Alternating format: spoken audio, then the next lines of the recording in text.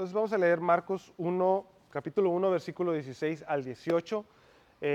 Vamos a estar leyendo varios versículos ahí en Marcos, antes para podernos dar un poquito de contexto. Vamos a leer dos historias paralelas, ¿ok? Dice Marcos 1, 16.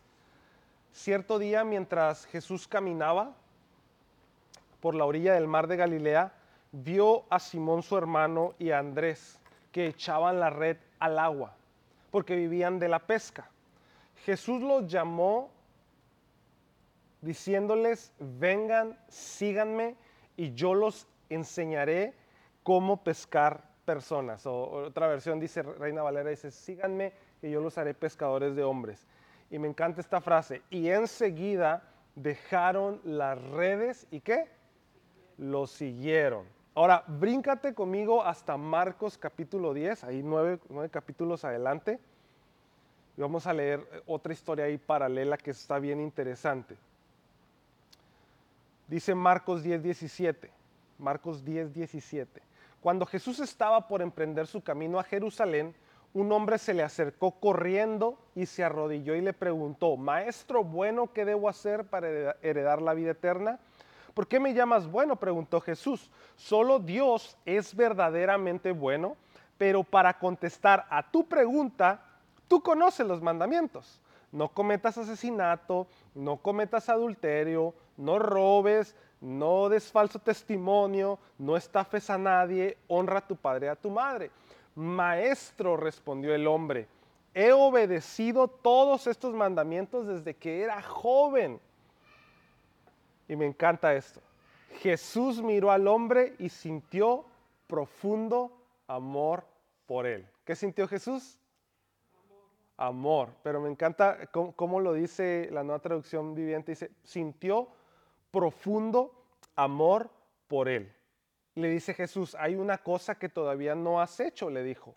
Anda y vende todas tus posesiones y entrega el dinero a los pobres y tendrás tesoro en el cielo. Después ven y sígueme.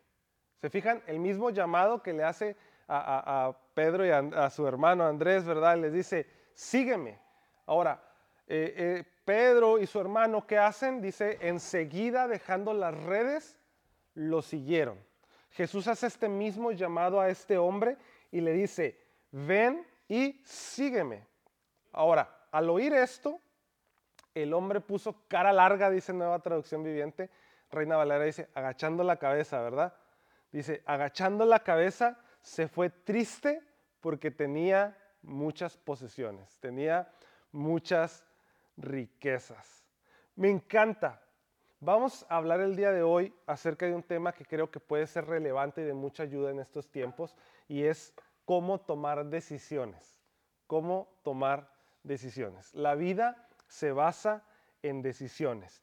Todo lo que hacemos tiene que ver con una decisión. Ahora, tenemos que explicar algo, ¿verdad? Porque para tomar las mejores decisiones tenemos que estar dentro de un proceso bíblico.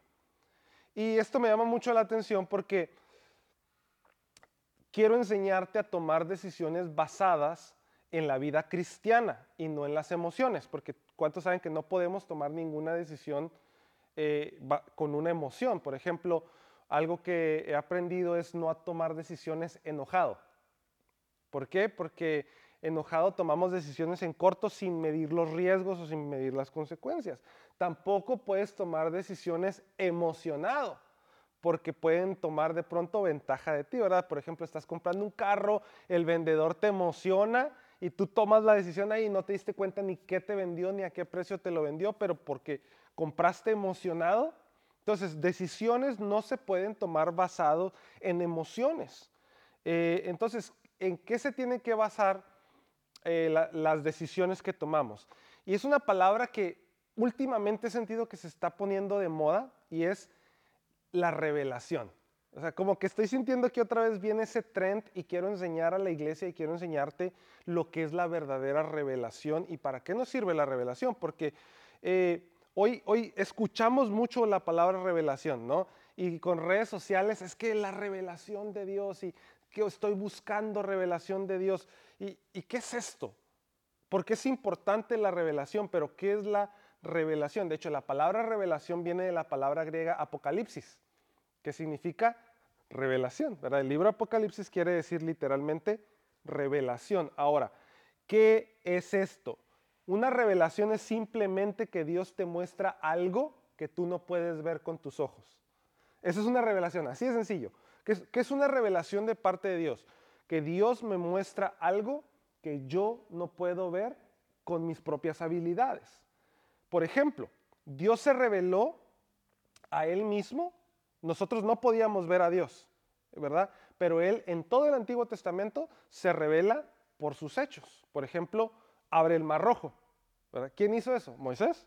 No, lo hizo Dios y se reveló, dijo, yo soy Dios, yo estoy con ustedes. ¿Y cómo vamos a saber que estás con nosotros si no te vemos? Deja abro el Mar Rojo. Y lo abrió, ¿no? Ahí está Dios revelado. En el Nuevo Testamento, Jesús hace milagros. O sea, Dios se revela a través de Jesús aquí en la tierra por medio de Jesús haciendo milagros, ¿no? Entonces, antes, en el Antiguo Testamento, quiero que pongas mucha atención acá, no mirabas a Dios, pero tenías las obras. En el Nuevo Testamento, miraban a Dios y tenían las obras. Eso es bien interesante porque dice Jesús, el que me ve a mí, ve al Padre. O sea, el que me ve a mí, tú quieres conocer al Padre, mírame a mí, porque yo soy el Padre y no hago otra cosa que Él no me envió, no hablo otra cosa que Él no me habló, pero eso es otra predicación. Pero lo que quiero que pongas atención es que Jesús revela a Dios y Dios se revela a través de Jesús, porque Jesús es Dios, ¿sí? Entonces se revela de esa manera. Entonces también Dios se revela a través de Jesús. Por ejemplo, para que no pienses que te estoy echando mentiras, Colosenses 1:15, hablando el apóstol acerca de Jesús, dice, Él es la imagen del Dios invisible, primogénito de toda la creación, ¿verdad? Jesús es la forma visible de un Dios invisible. Jesús es la forma palpable de un Dios que es espíritu, ¿no? Entonces, solo al estudiar a Jesús, por favor, grabe esto o anote esto, solo al estudiar a Jesús voy a poder ver a Dios. No hay otra manera. Entonces, si Dios Todopoderoso, Dios invisible, toma forma de hombre, toma forma de siervo, a través de Jesús se encarna, y Jesús encarna la palabra, Jesús encarna los hechos, los milagros, entonces es Dios revelado a través de Jesús. Y Jesús nos deja su palabra, o Dios nos deja su palabra escrita, ¿ok?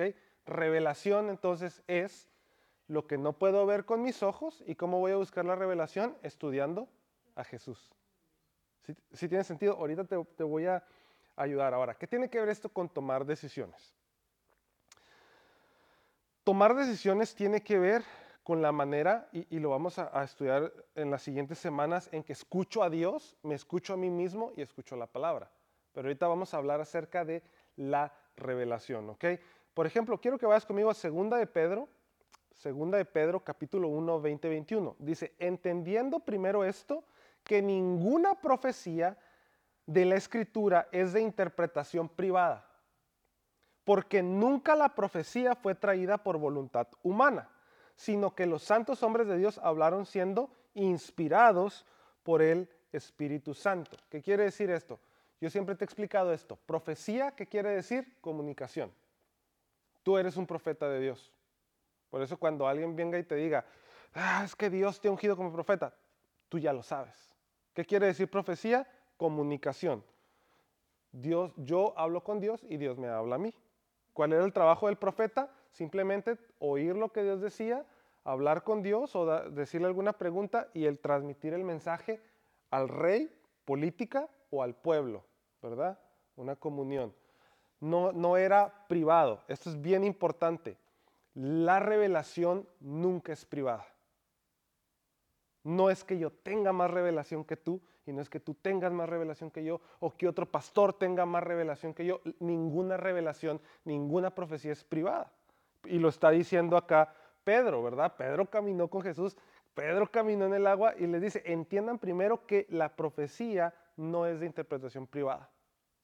O sea, la revelación no es privada. Entonces, pastor, ¿qué es revelación? ¿Cómo tomo decisiones? ¿Qué tiene que ver la revelación con la toma de decisiones? Aquí va. Para tomar decisiones correctas en la vida necesito primero la revelación de Dios. y luego necesito la acción de mi parte. ¿Ok? Para tomar decisiones correctas, necesito primero la revelación de Dios y luego la acción de mi parte. Y ahorita te voy a explicar. Por ejemplo, los profetas respondían a la revelación del mensaje, escuchaban la voz de Dios, revelación, y luego actuaban. Pero ojo acá, ellos decidían actuar. Dios nunca los forzó a actuar. ¿Sí tiene sentido esto?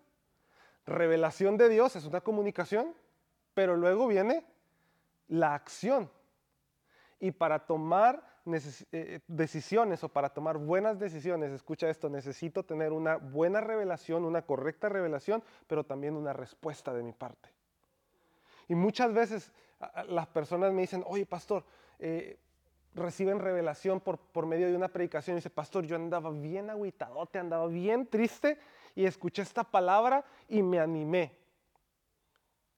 O Dios me habló con esta predicación, o Dios me habló con esta canción. Y yo le digo, ok, ese es el 1% del trabajo. Pero ¿qué vas a hacer ahora tú con eso? Porque es una revelación que recibes. Por eso mucha gente no entiende por qué no cambia. Es que no, pastor, no puedo dejar esto. Pues un ángel no va a bajar a decirte que dejes eso. Ya Dios te dio la revelación y ahorita voy a entrar un poquito más a eso, pero ahora tú tienes que tomar acción. Tomar una decisión. Una prédica me animó y en ese momento, entonces esa es la revelación que recibes de parte de Dios, pero esa revelación necesita una respuesta de tu parte. Vemos en los versículos que leímos al inicio, Jesús se revela a los futuros apóstoles, Pedro y su hermano, y les dice, síganme porque yo los voy a hacer. Acuérdate que hace un milagro ahí primero, ¿ok? Hace un milagro ahí primero, una revelación. Y les dice, síganme. ¿Cuál fue la acción de ellos? Dejaron sus redes enseguida. Y luego, 9 capítulos más adelante, un tiempito después, hay otro caso que leímos ahí en el capítulo 10, donde le dice a este hombre rico, ve y vende todo lo que tienes, y vuelve y me sigues. ¿Y qué dice él? Y dejándolo todo, siguió a Jesús. No dice eso. O sea, es el mismo llamado, la misma revelación. Ojo aquí, por favor. La misma revelación. Nadie tiene más revelación de parte de Dios que otro. Es la misma revelación. La diferencia es la acción que yo tomo con esa revelación. Unos le dijeron a Jesús, va, dejando las redes enseguida, lo siguieron. El otro dice, y nueva traducción, ¿verdad? Y poniendo cara larga, agachó la cabeza y se fue. O sea, le pesó la revelación.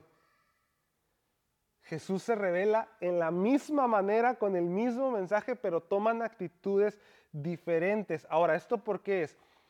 Porque las decisiones que tomamos en la vida siempre son basadas en nuestra mentalidad, en nuestra carrera, en nuestra experiencia. Y aunque tengas la revelación correcta, tu condición mental va a definir el resultado correcto. ¿Qué quiere decir esto? Las decisiones que tomo siempre van a estar basadas en mi mentalidad. Tomar decisiones correctas es recibir la revelación de Dios y responder de la manera correcta. Pero, ¿cómo le hago para tener esa mentalidad? ¿Cómo le hago para tener la mentalidad correcta? Por eso, si te fijas, Pablo en todas sus cartas se la pasa dándonos lata de renueven su manera de pensar, no piensen igual, cambien su manera de pensar, cambien su mentalidad, no sigan pensando igual. Y me encanta porque eso marca la diferencia. Quiero que pienses por un momento en 3 decisiones que hayan marcado tu vida. Pueden ser buenas o pueden ser malas, 3 nada más, ¿verdad? Piensa por un momento, quiero darte unos segundos. Piensa en 3 decisiones que has tomado en tu vida que han marcado tu vida, que han marcado tu economía, que han marcado algo, ¿verdad? Pudo haber mejorado tu calidad de vida o pudo haber empeorado tu calidad de vida. Por ejemplo, pensar en decisiones que impactaron mi vida, mi futuro, mi carrera. Yo puedo pensar en una decisión. Una decisión siempre lleva una acción. Y puede ser el día que conocí a Miriam. Yo recibí la revelación de una persona. Pero estaba en mí tomar acción. Porque alrededor, antes de mi vida con Miriam, antes de enamorarme de ella y antes de enamorarla, me presentaron más muchachas. No que anduve con ellas, no nada, pero me conocí en la vida muchas más mujeres, ¿verdad? Pero jamás tomé acción. Se me presentaron, revelación, pero mi actitud no fue conquistarlas. Pero cuando conozco a Miriam, ¿qué sucede? Yo digo, necesito tomar acción y conquistarla antes de que venga otro y tome acción primero que yo. Entonces, ¿cuál era mi mentalidad en ese momento? Mi mentalidad no era ando buscando una novia, y ahorita te voy a explicar eso, pero quiero que entiendas lo siguiente. Solemos pensar o solemos tomar decisiones basados en lo que haremos, no en lo que somos. Te lo explico. Los errores en relación que yo más he tenido en relaciones o en mi relación con mi esposa, ¿verdad? Como hombre, como esposo, los errores más grandes siempre han sido en lo que yo voy a hacer, no en quién soy. Por ejemplo, últimamente cuando he hablado con muchachos que están solteros, me dicen, es que estoy buscando, estoy esto y todo. Le estaba hablando recientemente con un muchacho joven, me decía, es que estoy buscando y estoy pues orando a Dios y pidiéndole la revelación, ¿verdad? Que me revele a la mujer y ver qué vamos a hacer y quiero que ella sea mi esposa, o sea, ¿qué vas a hacer? Y le digo, espérame tantito, estás actuando de una manera egoísta. No te enfoques en qué vas a hacer, sino, por ejemplo, ella va a ser mi esposa. No pienses de esa manera. Mejor ponte a pensar quién va a ser el esposo de ella. Ahí cambia la cosa. Porque ya no estoy enfocado en quién va a ser, hacer algo, sino en quién soy. O sea, ella va a tener un esposo maduro, ella va a tener un esposo que sabe de presupuestos, ella va a tener un esposo que sabe de cómo resolver conflictos, ella va a tener un esposo que sabe cómo comunicarse efectivamente. ¿Quién soy yo para que esa persona pase toda su vida conmigo?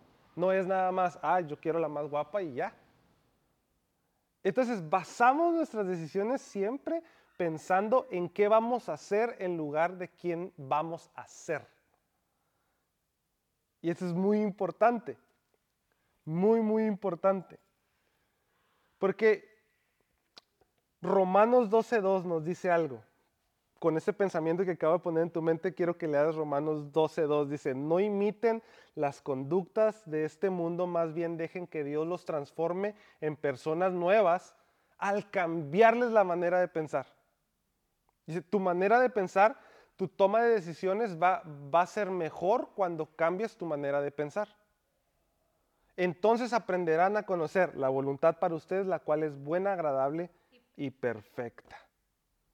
Entonces, es en la habilidad de transformar nuestra mentalidad en la que vamos a ver la revelación de Dios y en la forma que vamos a actuar. No en cómo ves la revelación, sino en cómo respondes a la revelación. Dios no te va a dar más revelación, Dios no te va a hablar más si tú no actúas conforme a la revelación. ¿Sí tiene sentido esto? Por eso que a veces yo digo, hay gente que viene y me dice, Dios me habló, Dios me habló, Dios me habló. Y yo digo, pero ¿y la respuesta? Dios no le habla a personas que no responden adecuadamente. Jamás, eso es antibíblico. Dios no va a responder eso. Y ahora, quiero darte esto. Necesitamos aprender a tener autoconciencia de nosotros mismos. Y eso es algo que no se habla mucho. Autoconciencia de dónde está mi mentalidad. Porque hay gente que, es que Dios me habló, y está bien. No sé por qué otra vez se está popularizando esto, yo creo que vamos como en ciclos, pero Dios me habló, la revelación de Dios está en mí y esto y lo otro. Y yo digo, ok, Pero ¿cómo está tu mentalidad? ¿Cuál es la acción que estás tomando después de la revelación de Dios? Por ejemplo, a veces decimos, ¿verdad? Y la autoconciencia es muy difícil de aceptar porque tenemos que lidiar nosotros mismos con esa autoconciencia, ¿verdad? El otro día alguien me dijo, no, es que ya estoy en mi quinto trabajo. Le digo, caray, ¿en quinto? Sí, es que todos los otros 4 han sido bien tóxicos. Y dice, y ese también se siente muy tóxico. Y le digo a esta persona, oye, hazle una pregunta a tus antiguos jefes. ¿Qué tan sano era ese lugar antes de que tú llegaras? Porque a veces decimos, todos son el problema menos yo. Entonces, 5 trabajos, imagínate. Y todos renunció por lo mismo. Porque todos eran unos tóxicos. O sea, a lo mejor los tóxicos no son los 5 trabajos, ¿no? Pero es una autoconciencia. Y me dice esta persona, yo quiero que Dios me hable y me dé dirección. Ahora, eso es lo interesante. Buscamos a Dios por dirección. Hay personas que están pasando por momentos difíciles. Hay personas que están pasando por momentos de dificultad, pero no quieren tener una autoconciencia de por qué están viviendo lo que están viviendo. Y no quieren admitir y dicen, no, es que estoy esperando la voluntad de Dios, pero no tomas una acción de autoconciencia, de autocambio. Y cuando no hay una autoconciencia, terminas culpando a personas que no son responsables de tu autoconciencia. Terminas culpando a la iglesia porque no te ayudó de la manera que tú querías que te ayudaran. No, ¿sabes? Es tu responsabilidad ser saludable, no responsabilidad de la iglesia. Y a veces nosotros como, aquí lo noto mucho, como latinoamericanos, como hispanos, que queremos que, pues yo como pastor resuelva muchas cosas. Pero te voy a decir una cosa, hay revelación que tú tienes que entender y aceptar, que es que yo no tengo todas las herramientas para poderte ayudar. Por ejemplo, en salud mental. Un pastor no tiene las herramientas. No es que no queramos ayudarte, pero a veces la oración, y esto va a sonar fuerte, pero a veces la oración no es suficiente. Porque necesitas una autoconciencia, un autoanálisis. Y dices, no, pero es que ya oraron por mí y nada cambió. Ok, ¿qué no has cambiado tú?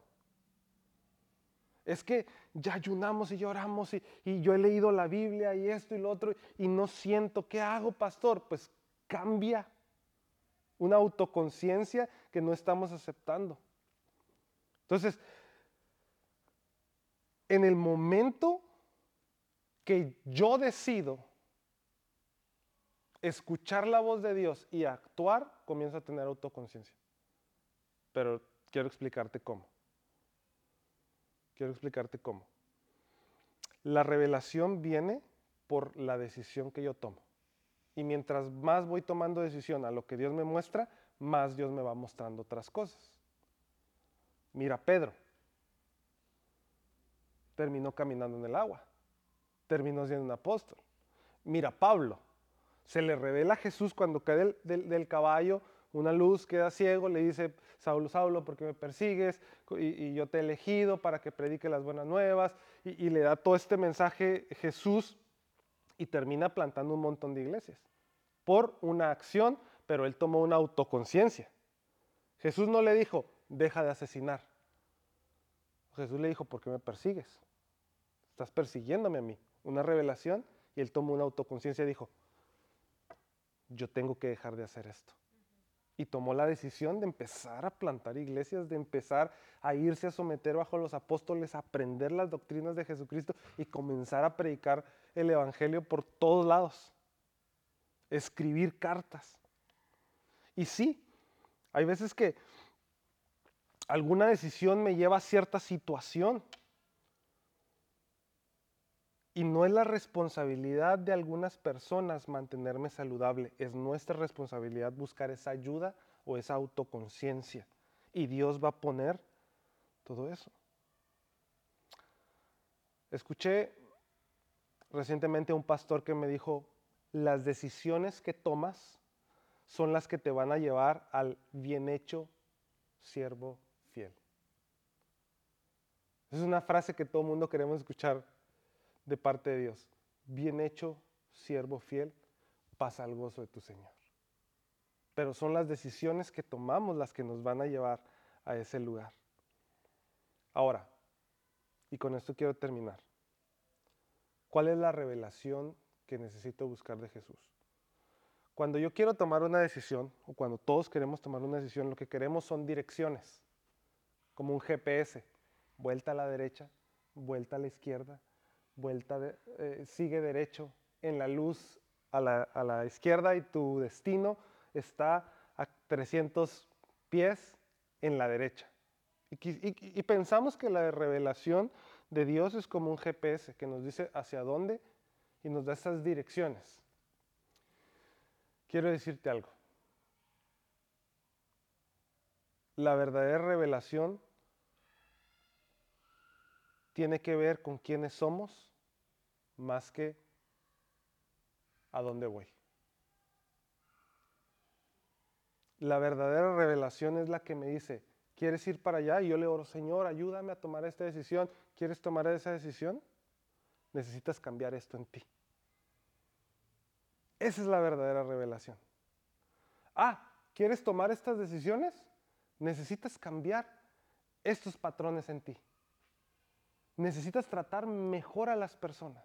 Necesitas tratar mejor a tu familia. Necesitas dejar de hablar de cierta manera. Necesitas empezar a tener más amor. Necesitas empezar a tener más paciencia. Necesitas empezar a tener más gozo. Necesitas empezar a tener... ¿Quieres ir para allá? Y la verdadera revelación lidia con nuestro interior, no con la dirección. Por eso cuando una persona te diga, yo tengo revelación, o Dios me habló y creo que hay que hacer esto. Yo batallo, porque esa no es la revelación bíblica. La revelación bíblica es cambia tu manera de pensar para que tomes decisiones distintas. Es que yo sentí que Dios me habló y me dijo que invirtiera en esto. Ahora, yo creo que Dios habla, sí. Pero primero habla a nuestro interior para tener una autoconciencia y nosotros dejar las redes y seguirlo. Y entonces es cuando yo puedo creer y yo puedo ver. Mira, yo batallo para escuchar a Dios, para serte sincero. Y me vas a decir, pero eres el pastor. Sí, pero tengo que estar constantemente metido en la Biblia para poderlo ver y poderme ver a mí. Y poder quitar cosas de alrededor. Y poder realmente tener paz. Hay momentos críticos. Ahorita mi familia y yo estamos en un momento de una toma de decisiones muy fuerte. Y por eso creo que Dios ha estado trayendo esto a mi corazón. Y más que decirle, Señor, ¿para dónde le doy? Es, Señor, ¿qué tengo que cambiar aquí? ¿Qué tengo que renovar aquí? Señor, ¿cuál es la revelación que tú me estás mostrando? Entonces, comencé diciéndote, la revelación es algo que tú no puedes ver con tus propios ojos. ¿Por qué? Porque para verte a ti mismo, ¿qué necesitas? Un espejo. No puedes verte a ti mismo para revelarte a ti mismo. Y realmente eso es la verdadera revelación. Algo que refleja, híjole, creo que necesito limpiarle aquí a este corazón. Necesito limpiar este pensamiento. Necesito, más que izquierda, derecha, arriba, abajo, esa no es la revelación de Dios. Porque si digo, Dios me habló para agarrar un nuevo trabajo y sigo siendo el mismo amargado, que poco amigos, voy a hacer en el otro trabajo el mismo amargado, poco amigos. Y voy a decir, ay, qué puro payaso. No. Es que yo siento que Dios me habló que ahora me mueva para otra ciudad. Pues sí, pero si no cambio lo que soy dentro de mí, la otra ciudad también va a estar mal y luego voy a sentir que Dios me habló otra vez para cambiarme y así voy a andar y nunca voy a poder tomar decisiones correctas para mi vida, para mi familia, para mi economía. ¿Sí tiene sentido esto? Las decisiones económicas se toman basadas en quién soy, no en lo que puedo hacer. Por eso muchos de nosotros no prosperamos, porque aunque tomamos buenas decisiones que a alguien más le funcionaron, si nosotros recibiéramos la misma bendición, porque no somos lo que necesitamos ser, nos perderíamos o nos destruiríamos. Entonces, verdadera revelación tiene que ver con quién soy más que qué voy a hacer. Pastor, pero ¿cómo le hago para ver eso? Y quiero regalarte mi versículo favorito durante esta temporada de toma de decisiones en mi vida y con eso quiero terminar. Santiago 1:5. Me encanta ese versículo, sobre todo en el momento en que necesito tomar decisiones que no sé qué decisiones tomar. Santiago 1:5. Dice, si necesitan sabiduría, pídansela a nuestro generoso Dios. Y Él se las dará y no los reprenderá por pedirla. Y yo le digo, Señor, pero ojo acá, no pidas sabiduría para saber a dónde ir. Pide sabiduría para saber quién eres. Cuando sabemos quiénes somos, vamos a saber a dónde vamos. Pero mientras no sepas quién eres y no tienes esa autoconciencia, no vas a saber a dónde ir. Y hay un montón de versículos que dice, el que su pensamiento no esté estable es como algo que lo toman las olas del mar y lo llevan y lo traen, el viento lo lleva, lo trae. Dice, pero quien tiene su mente en Cristo está fundamentado. Y aunque vengan las muchas aguas, las tormentas,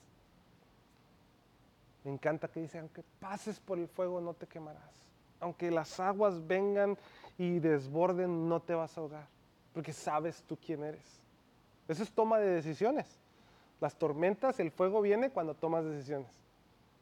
El agua se nos pone al cuello, ¿por qué? Por toma de decisiones. ¿Cómo andas, no? Siento que el agua la traigo hasta el... ¿Se han oído esa frase? Siento que... ¿Por qué? Porque tomé decisiones. Es que tomé una mala decisión. No, no tomas una mala decisión, no sabes quién eres. O no sabes qué cosas necesitas cambiar dentro de ti. La verdadera revelación tiene que ver con quiénes somos más que hacia dónde vamos. Para Jesús es más importante tu corazón que tu alrededor.